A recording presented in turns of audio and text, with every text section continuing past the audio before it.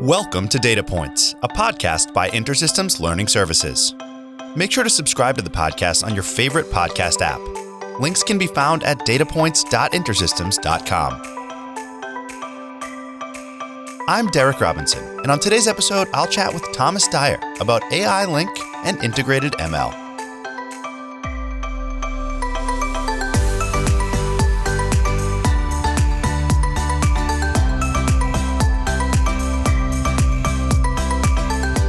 Welcome to the Data Points podcast by InterSystems Learning Services. On today's episode, I'm joined by Tom Dyer, who is a product manager at InterSystems for Integrated ML, the SQL-based machine learning tool within InterSystems Iris. Now, Tom has joined us for multiple episodes in the past, and so if you're interested in exploring those previous conversations about integrated ML, about AI and analytics, machine learning in general, you can check back through our episode list and find the ones that he was on.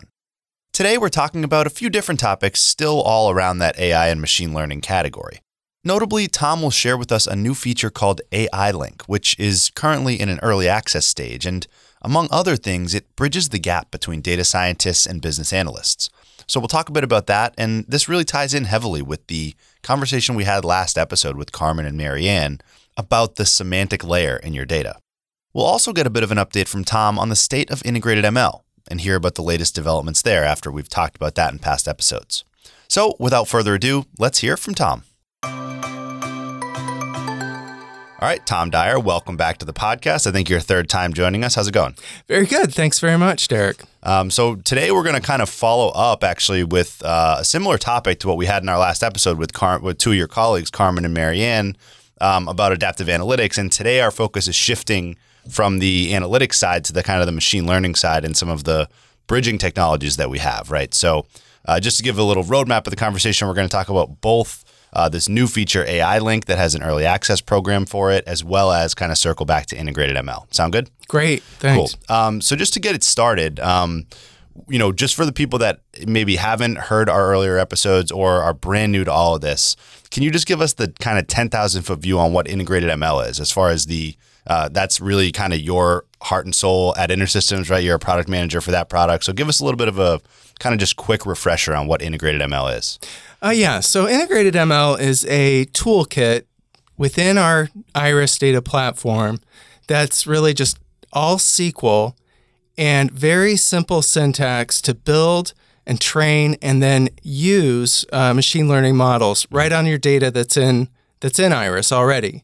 So if you have a table or a view that's got a bunch of columns that relate to a single column that you want to kind of predict, you want to understand the relationship within that table or view, you can use integrated ML to quickly build a model.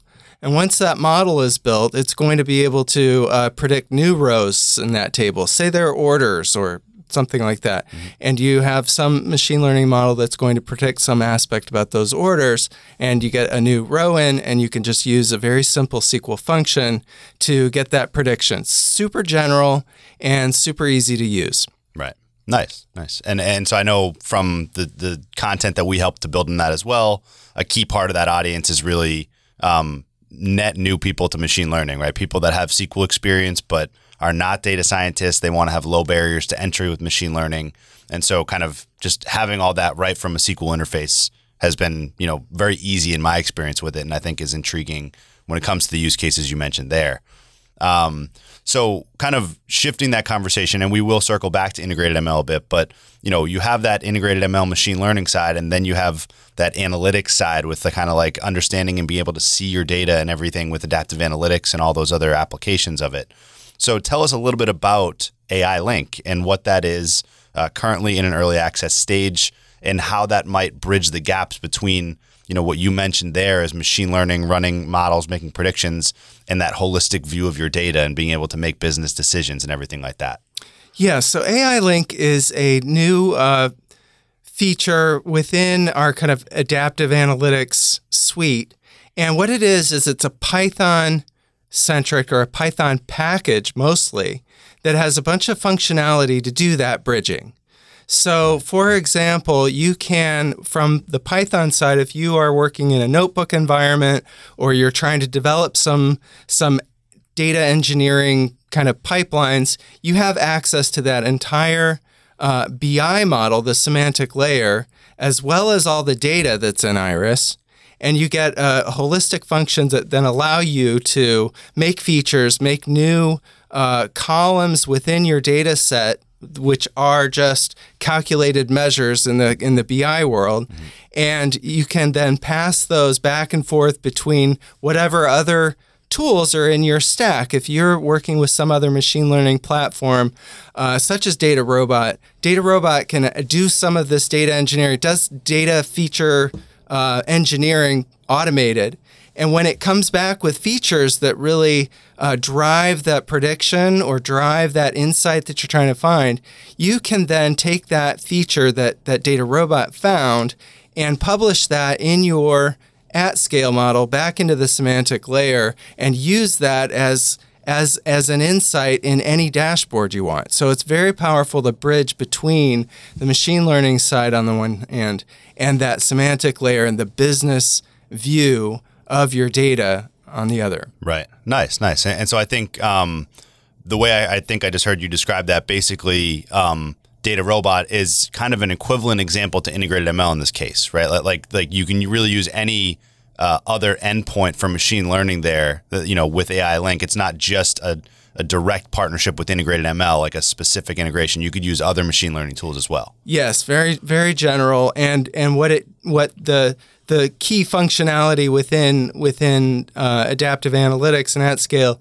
is really translating the BI view of the data. Say you have a time series or a temporal kind of data set. So, for example, within our early access program, we've got an environment set up with adaptive analytics that has a huge data set that was published by Walmart and has been used in Kaggle competitions to kind of benchmark machine learning algorithms on predicting the sales of various items within their catalog, essentially, and predicting the inventory levels that you might need to satisfy that demand.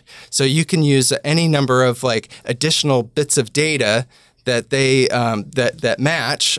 Say it's weather that can that affects that demand, and you're going to put all that data within adaptive analytics. And once you define those relations, like where is the time axis, what is the units that you want to keep track of, like stock units or inventory, and define those dimensions within your semantic layer, adaptive analytics automates a lot of the time management. So you want to look at, say, the rolling average of demand over a certain period of time, say 30 days before the time when you need to make the prediction. That can be a little bit daunting to program up in SQL and then incorporate into some pipeline. Typically, people pull out the data, do some manipulation in Python, and then put the data back in. You get a bunch of, data management issues right there. So adaptive analytics actually has all that logic built in and makes it much higher level exercise to manipulate that data and be able to get insights from it. Right. That's really cool. I think, from our past conversations, there's a few key things that stand out to me there. One is that, first of all, as you're sitting there talking about time series, I think it's evident that we could, you could easily have a much longer follow-up conversation about the details and really kind of fleshing out the use case you just described.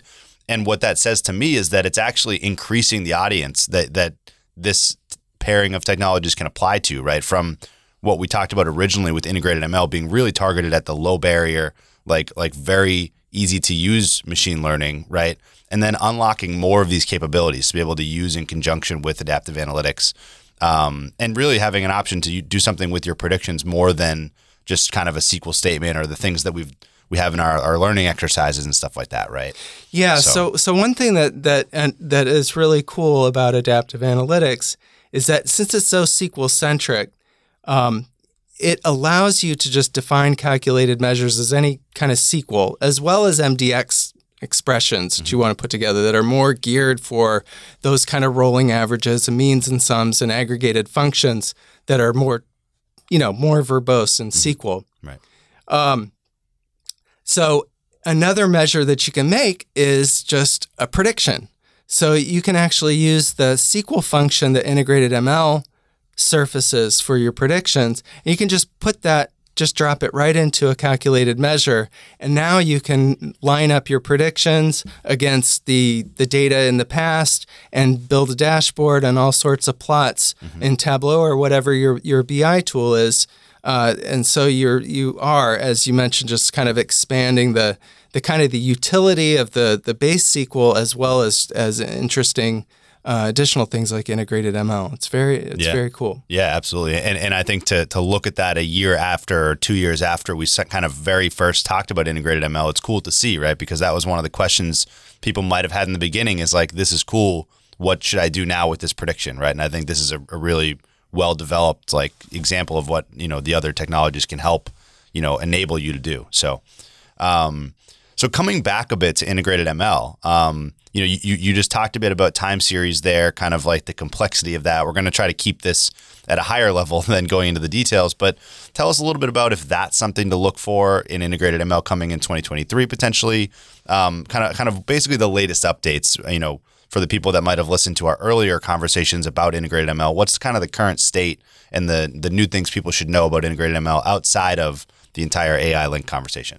Yeah, so we do have an upcoming feature. It's going to be time series support. So what that means is that there are these problems similar to the Walmart stock prediction problem that are very heavily time dependent. And when you translate those kind of problems into machine learning kind of tools and toolkits and methods, there's specialized methods and specialized techniques to deal with that temporal component. For example, when you need to do validation of a model and testing on different subsets of data, you have to take into account that the data should be temporally valid. You cannot use information that is available in the future to make your predictions if you're thinking about the past. That's called like information leakage. So you have to account for that, and you need special tools. So we've developed a pipeline to kind of handle that. Yeah. So the way we designed integrated ML originally is in this very simple kind of tabular AutoML format. You have one tabular view, like I mentioned at the beginning, and you've got one column that you're going to predict on, and you're expecting that you get new rows.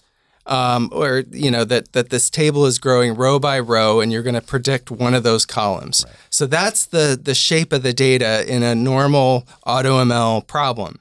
Now with time series, however, you really want to get new rows because you want to predict forward in time. If you had that same table and you wanted to think about how multiple rows are going to evolve and how the data evolves over time.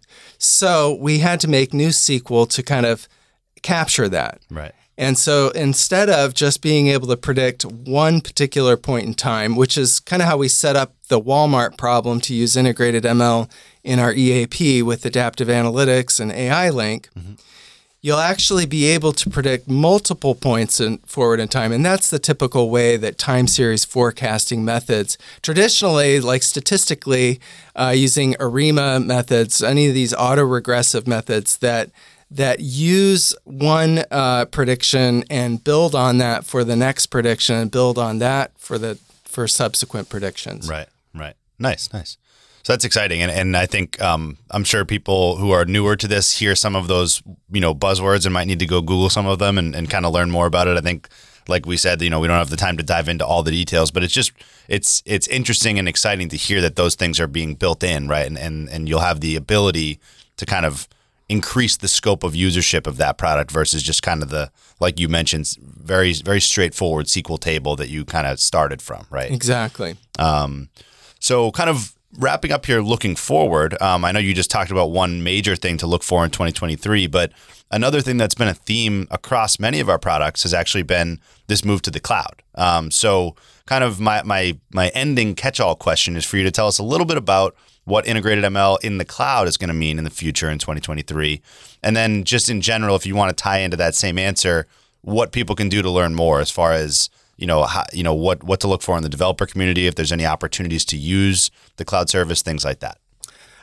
So very exciting times around here because we are going to be offering more and more of our functionality through the cloud.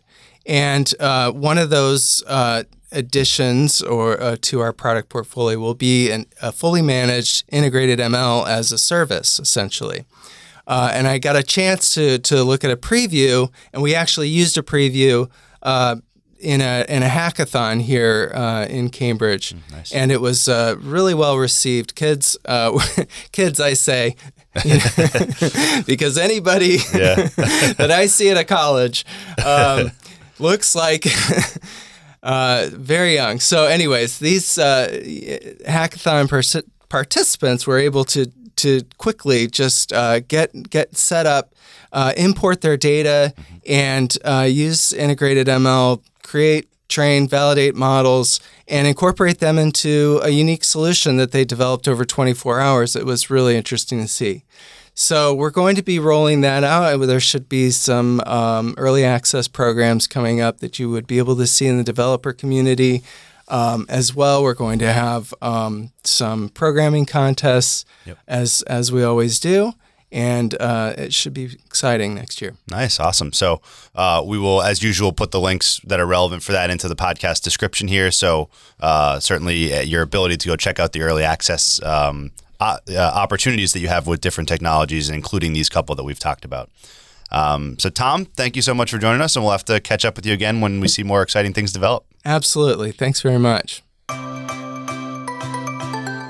So thanks again to Tom for joining us for another great conversation about machine learning, about integrated ML, some more detailed conversations in this one, talking about time series functionality, things like that. I think there's a lot to go over from that, and I think it was a good follow-up conversation from the one we had last episode with Carmen and Marianne about that semantic layer and adaptive analytics.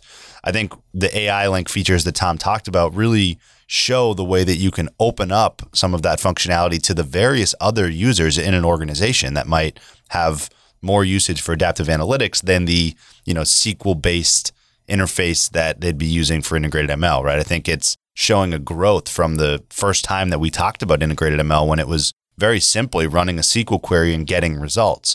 I think seeing a place that you can put those results and actually utilize them and make business decisions based on them and forecasting and things like that was very interesting to hear Tom talk about. The other thing that we'll kind of close with here is the ending conversation with Tom about cloud services and integrated ML as a service. You're going to see this more and more, and I've mentioned it a few different times now on podcasts. The cloud service presence of InterSystems Technologies is growing, and InterSystems is investing in getting these product functionalities available as cloud services, discrete cloud services that you can launch and be able to, use on demand, right? So if you're interested in more of that, certainly check out the early access program page that is linked in the podcast episode and be able to explore the different ways that you can get involved early, and just reach out if you have any additional questions about that. That'll do it for our episode on AI Link and integrated ML. We'll see you next time on Data Points.